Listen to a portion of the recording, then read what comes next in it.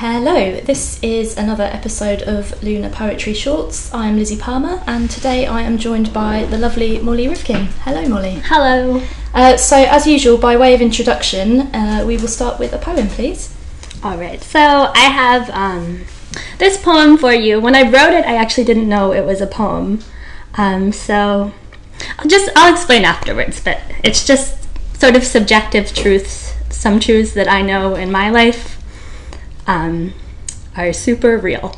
Okay, so I don't know where I'm going or what the future will bring, but that doesn't slow it down, the not knowing. I know one can never truly belong in a culture outside of her own. I know most of us are fairly oblivious, and I don't trust people who have all the answers. I know how it feels to oppress, only listening to voices deemed credible, blinders in place, could not see past my ambitions.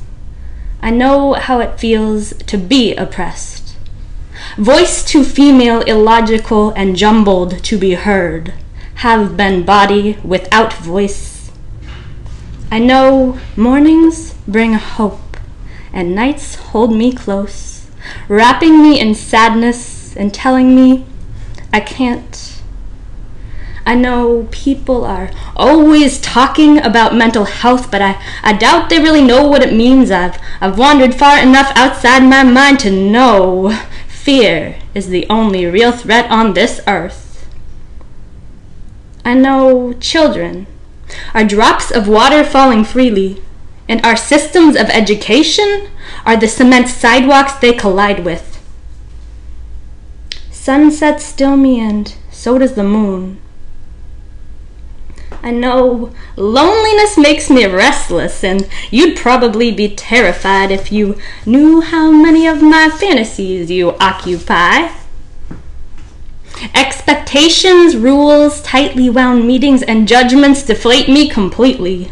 I don't know how people thrive in those environments, but I've met them. They do. Knowing how to talk about something and truly understanding it often exists at opposite ends of the universe. I don't understand money. It's a prison everyone wants to be in. Money distorts reality, and I don't even know if it's real. Like everything. Lies, identities, borders, they're all agreements. Money too. What if we all just disagreed? I'm scared too, though, because I have to fit into the system to survive her. So it seems, and it gets harder when I start to see the bars surrounding me. I know we have to search for the parts of our minds that oppress us, and they are almost always hiding behind reasonable explanations. I know laughter connects people, and I want to eat yours for breakfast. I know fantasies aren't real, but after a good one, I can't tell the difference. I know I am small and unimportant, but my mind and heart beat like drums. I know what longing feels like, deep and wide, unyielding and mythical. It turns the impossible into a maze, and I am lost in it daily. I know a smile can change a moment, and a moment can change a day. I know depression is a lie we keep telling ourselves, and sometimes I don't know how to stop.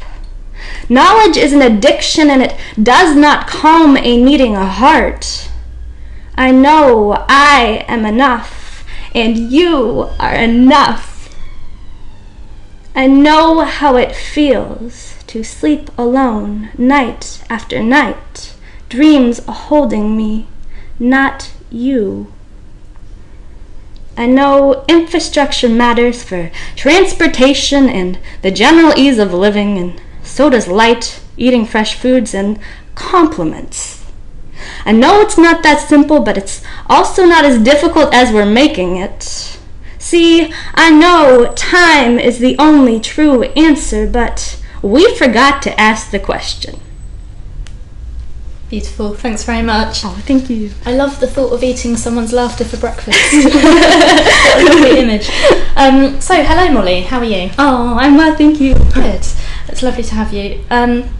So, my first question is, why poetry? It's funny, I'm not sort of a natural someone who came to poetry early in life, and it was never my dream to be a writer.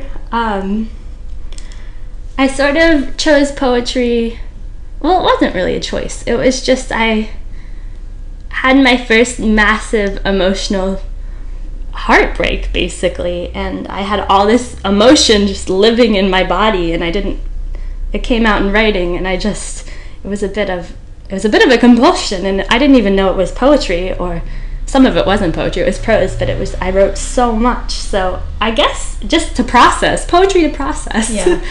Which, I mean, that's pretty cliche, but in the end. It's true though for a lot of us, isn't it? I think. Yeah. So how long is it that you have actually been writing poetry? I think I actually started writing 2 years ago, like just writing, and I started calling it poetry, well, maybe 3 years. I probably started calling it poetry about 2 years ago. So, I mean, obviously that's not a very long time, but have you sort of in that time thought about what the main influence has been over your development as a writer and performer? Yeah, absolutely. So I was sort of in this, I don't even know what to call it, like emotional tailspin for a long time, and at that time I also discovered YouTube American Slam poetry, and I had this sort of like internal dilemma going on, and I didn't know how to deal with it, and I was seeing people just on the internet who were voicing what I was feeling out loud in the most beautiful way, and I thought, like, it made me, like, I'm not alone in these feelings, and it gave me, like, a community that I didn't even know, but in words, which is kind of what reading writing does for people. A lot of people bring solidarity, and so the American Slam poets, like, influenced my writing hugely. I actually was like borderline obsessed with it all the time, just so much slam poetry. Yeah, I can see that come across in your performance. Actually, I think you do carry that off really well. It's a style I really like. Oh, thank you. But yeah, definitely, and also influence, just, you know, your perspective influences your writing, and a lot of sort of aspects in my perspective came from feminism, from American feminist and feminism and American feminist thinkers and writers. And I want to give a shout to Annie DeFranco, because she has been huge for me for 10 years, and she's an American sort of folk artist, feminist, icon, legend, amazing woman. And any time when I can't really find my voice or how to walk through the world, if I listen to a little Annie, I feel like I'm back on my feet again. So. Yeah. Lovely. On that note, we'll have a second poem, please. Okay, cool. I want to talk about this one a little because it's collaborative poetry. I worked for a youth program last summer with Iraqi kids, which will be repeated in the poem, but I wrote some poetry with them, and most of these words are my words, but some of them, a few lines in the poem, are actually the kids' words, and so just for Ali and Jafar, I just want to give a little shout for them so that I don't know. It's not all me. Definitely not. These kids influenced this poem big time. They are this poem. So anyways, Summer Youth Program. Iraqi teenagers in America on a leadership program. In the rolling green hills of rural Vermont, we build understanding out of snap judgments and stereotypes. I teach a spoken word poetry workshop. I want to give my students a voice. Know how lonely it can be without one. Iraqi kids in America for leadership, you ask? Yes, the juxtaposition is glaring. It's like asking the abusive father for advice on empowerment. It's a lesson in complexity on every shade of gray between black and white. A lesson in defying the tired, endless song of the media. Voice rising and falling, hitting every note. Always the same. Hijab, terrorist. Brown skin, terrorist. Middle East, terrorist. Jafar is a poet, has a phone full of poems, is waterfall, fountain, words gush from him. He calls his desert warscape home a scalding hell. Says, my lost soul isn't useless, you just don't know where lost is. Noli, all gentle smiles and courtesy, leaves the group to write his poem, needs space for his thoughts to expand and swirl around him, quivers as he shares. The tears start slowly, then gain momentum, cascading down his face.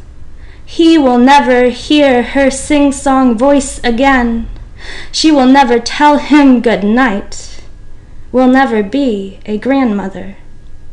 We all hold hands, electricity connecting us, giving Noli a space for his shattered heart. Lava. Stunning, brilliant, bright-eyed, and brave, tells the group, sometimes the only gift she has left to give are her tears, and they are always the worst gift. We tell her no. Tears come from the heart. It's never wrong when your heart splashes down your face for all the world to see. Ali. Ali loves rock and roll and death metal. Shakes when he hears loud noises. Gets really low sometimes. Can't always see the bright side. Says, born in a graveyard, adopted by sin, I exterminate evil that's living within. The future has ended before it's begun. Says, I don't mind dying 'cause I'm already dead. Pray for the living, I'll live in your head. When we have finished sharing our poetry, Noli is still a shipwreck sinking. Stars fall from his eyes. His body silently quivers, like a stubborn leaf in a windstorm. The other boys surround him, lifting him onto their shoulders and bouncing him into the air. His tears turn to butterflies and float away. Giggles erupt from him, coursing around us in waves. We all drift back to the larger group, hearts clean from sharing. These teenagers aren't taking this life for granted. Thank you. Could you tell us a little bit about your writing process? Oh, my writing process is just mass chaos. It's no structure, it's no rules, it's just, I think maybe since I don't come from a literary or poetry background and it's just brain vomit. It usually starts with an emotion, a massive sort of even tension in my body, and then I sit down and I give the emotion words. And whatever it is, I don't limit it in any way. Just write it all out, and then I pick out the parts that make sense, because a lot of it doesn't make sense. And actually, a lot of my writing comes from dreams, which sounds odd, but it is. But for instance, I've been sharing a poem recently that I have an acquaintance that I see now and then, and I had a really vivid dream about sort of him having an eating disorder, and I don't know if it's true, but I felt like there was something in my reality that wanted a voice, and so I wrote a poem for it, and I don't even know if it's true, but yeah, I'm sort of, my process is off the wall, and anywhere it goes is how I write poetry. That's a good enough answer. So how long have you been performing, and what impact, if any, has this had on your writing? Okay, so I performed for the first time like a year and a half ago, but it was only a couple times. I was living in Ukraine. I did the U.S. Peace Corps, which is a volunteer program where U.S. sends off, I don't know, college graduates around the world to mostly third world countries to do service. And I went into it very sort of idealistic and came out of it a bit wiser, I hope. A bit more understand how things work in the world, I hope. But anyways, while I was in Ukraine, my aunt, who lives here in London, invited me to come visit. And I had been watching all these YouTube videos, and I had like one goal in mind. Like, I'm going to find some spoken word poetry. I need to do this. And I didn't realize how much goes into performance, and I didn't realize that people practice and they memorize their poems, and it's actually a lot of work and like massively difficult. So I went just to an open mic with my paper, didn't know about anything really. Went up, had the worst like stage fright ever, just standing there. I actually blacked out half the performance in my mind, don't even know what happened. But do remember just like shaking like a leaf, like the paper going nuts. I think we've all had that experience. A bit of a shock when you realise that it's not just people sitting around reading off bits of paper. Oh my god. As okay as that is, it can be really frightening. I had no idea. But afterwards I had really nice feedback. People said like, oh, you stumbled over words, but it didn't really matter. We connected with your work, and it made me realize like, oh, I can do this. Like, I don't know what I'm doing, but I can. So since then I came to London and have been performing, trying to at least once a week do an open mic and I still, like, I'm really inconsistent in my performances. Sometimes it goes well, sometimes it's crap. Depends on my mood. If I walk in confident, things go well usually. I don't know, but what was the question? Sorry, I got lost. So just, has that had any impact on your writing? On my writing.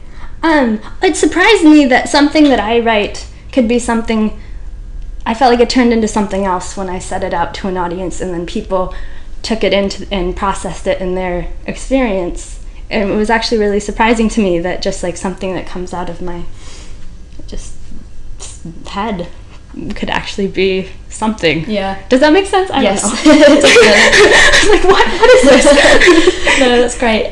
Could we have a third and final poem, please? Yes, you can. I like to say before I talk about, or before I do this poem, I never really know how it's going to go over, and sometimes it goes over well and sometimes it doesn't. Because it's a feminist poem, and I know it's bad to alienate large groups of sort of a large undefined demographic, men in this case. And so I guess I want to say it's something that I needed to write, and I didn't write it to offend people, and I didn't write it to make people feel uncomfortable. And so I hope, I don't know, it was like my release. Yeah, so. I say give it a go. Yeah, I would. And also I'll just put I guess I'm putting a little trigger warning on it. Yeah, so here we go. The patriarchy's reach is wide. Little girl I am, I could hardly know the half of it, but I've tasted enough misogyny to burn my tongue. Even after the women's movements left America equal. Equal like, your voice rings a little too hysterical, too piercing shriek, nails on chalkboard, alarm siren loud, to be taken seriously. Equal like, what is your body for if it's not fulfilling his desires? If it's not hourglass shaped? If it's not empty void for him to fill? He'll add life, he'll make you real. Equal like, every other woman is an enemy in a fight to the death for his attention.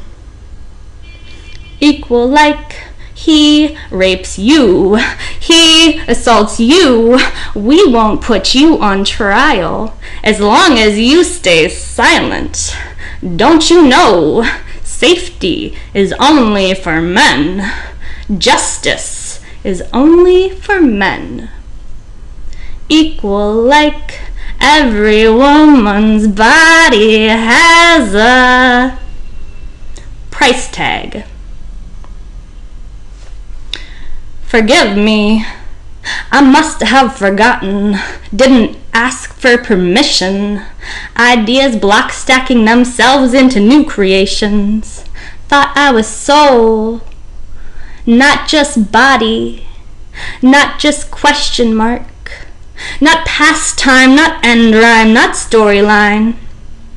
Thought the blood flooding through my veins made me human. Thought the ideas exploding into my mind made me worthy. Thought the future spiraling from my fingertips made me equal. Thought the love radiating from my being made me human, woman, human. No. Wrong, incorrect, woman, broken cup, used condom, disposable plastic woman, woman whose purpose is to please, to silently wash away the crimson mess he leaves behind, calling it love.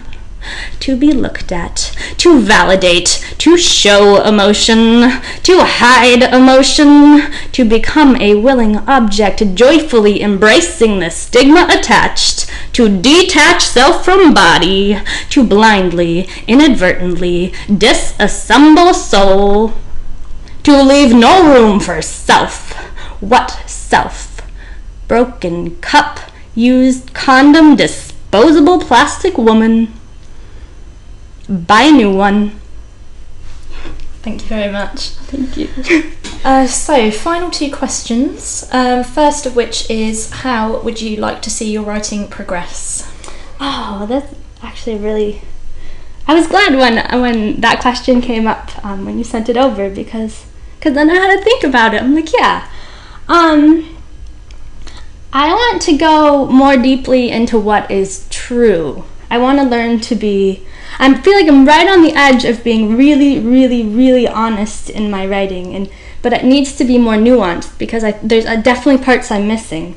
So I want to go through the layers of sort of the indoctrination that comes in through school and media and nationalistic wherever you live, and get deeper into real life experience and what is actually true.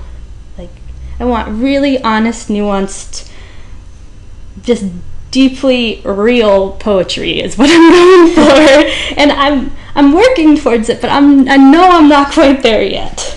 Yeah, it's surprisingly difficult to tell the truth, isn't it, when you're doing something creative? Obviously, massively. Obviously, you do need to embellish it a bit, but thinking about whether or not the core truth, as it were, is coming out is... Oh, absolutely. Yeah, I think about that a lot myself. Yeah. But yeah, I think that's a good aim. Good aim to have. Yeah. So I've been taking these every now and then. I'll go for a writing workshop, and I've gotten some really good advice from people. For a while, it was, even with this last poem, the feminist poem that I just did, I wondered, what's okay to say? What's okay to speak out loud? And I've had some support through just these groups that I've been in, and you can say anything you want, which, isn't always not everyone. Well, free speech, yes, but don't be a bigot. And I'm how? I don't want to go too far in any direction, but at the same time, I want to be able to speak my truth. How do you be honest without, Yeah. Where does it fit in without offending everybody? That's the ultimate question. Yeah. And I feel as females, we probably take that into consideration, massively. Yeah. Great. So final question. Have you got any recommendations for our listeners? So things that you might have read or seen or heard recently that you think they should go out and experience. And as we always say, this doesn't have to be specifically to do with poetry. It can be anything that you've enjoyed. Oh, nice. Okay. Silence found a tongue. Of course. Please, go see that. That's a given. Go see the open mic night. It's massive. I I'm thinking in terms of poetry, because really what I've been doing mostly is poetry. Yeah. So some good open mic nights that I like. Boxed In is really cool, and it's at the end of the month in Shoreditch. Jaw Dance is also in Shoreditch, and it's an open mic, and there's all sorts of like really cool talent, and it's not like one kind of poetry, which I guess most open mics are like this. So there's a lot of sort of like different voices and different styles, which is cool. Hammer and Tongue, I do a lot of their whatever they're putting on, or like their open mics. I like to go and see. Sometimes I read, sometimes I just want to be in a poetry space, and so I recommend that to people who want to be in poetry spaces. I just got my hands on Joelle Taylor's book, The Woman Who Was Not There, and Joelle Taylor is an incredible poet, so I recommend either seeing her or reading her book, or she has YouTube videos, whatever you want to do.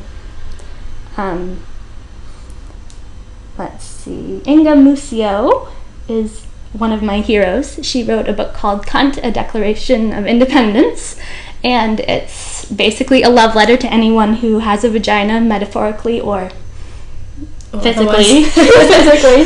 So, I don't know if you're ever... Everyone should read it. Men should read it too. If you can catch Selena Godin, she puts on a great show. She's awesome. She's fabulous. And she's generally just a really nice person. And I'm going to say this because I have written the first draft of a memoir about my experience in Ukraine as a Peace Corps volunteer and sort of the process I went through. And though it is not published, if you want to read it, and send me your email address, I'll send you a copy of the manuscript at whatever stage of editing it is in. So if you're pedantic, I suggest, well, just skip it. But if you're interested, I'm happy to share. Definitely. And as far as like music, like I can't really tell you to listen to Annie DeFranco enough because she's amazing. I guess I kind of like American folk music. So Brandi Carlile, Des is a really cool rapper in Minnesota, and she's not like hugely famous, but she has a lot of really cool things to say. So, and basically like listen to women's music and read women's books and listen to women's poetry, because whether we know it or not, a lot of the voices that are coming into our heads are male voices, just because that's who gets published more. And even in school curriculums, if you check who wrote most of the books on your curriculum, on your curriculum, it's going to be men. So sometimes you have to work for it, but try to understand and hear the female voice, hear the female voice. That's my advice for listening or watching anything. Lovely. Thank you very much. So that was Molly Rifkin. Thanks very much, Molly. It's been delightful. Thank you for having me. Thank you, everybody, for listening.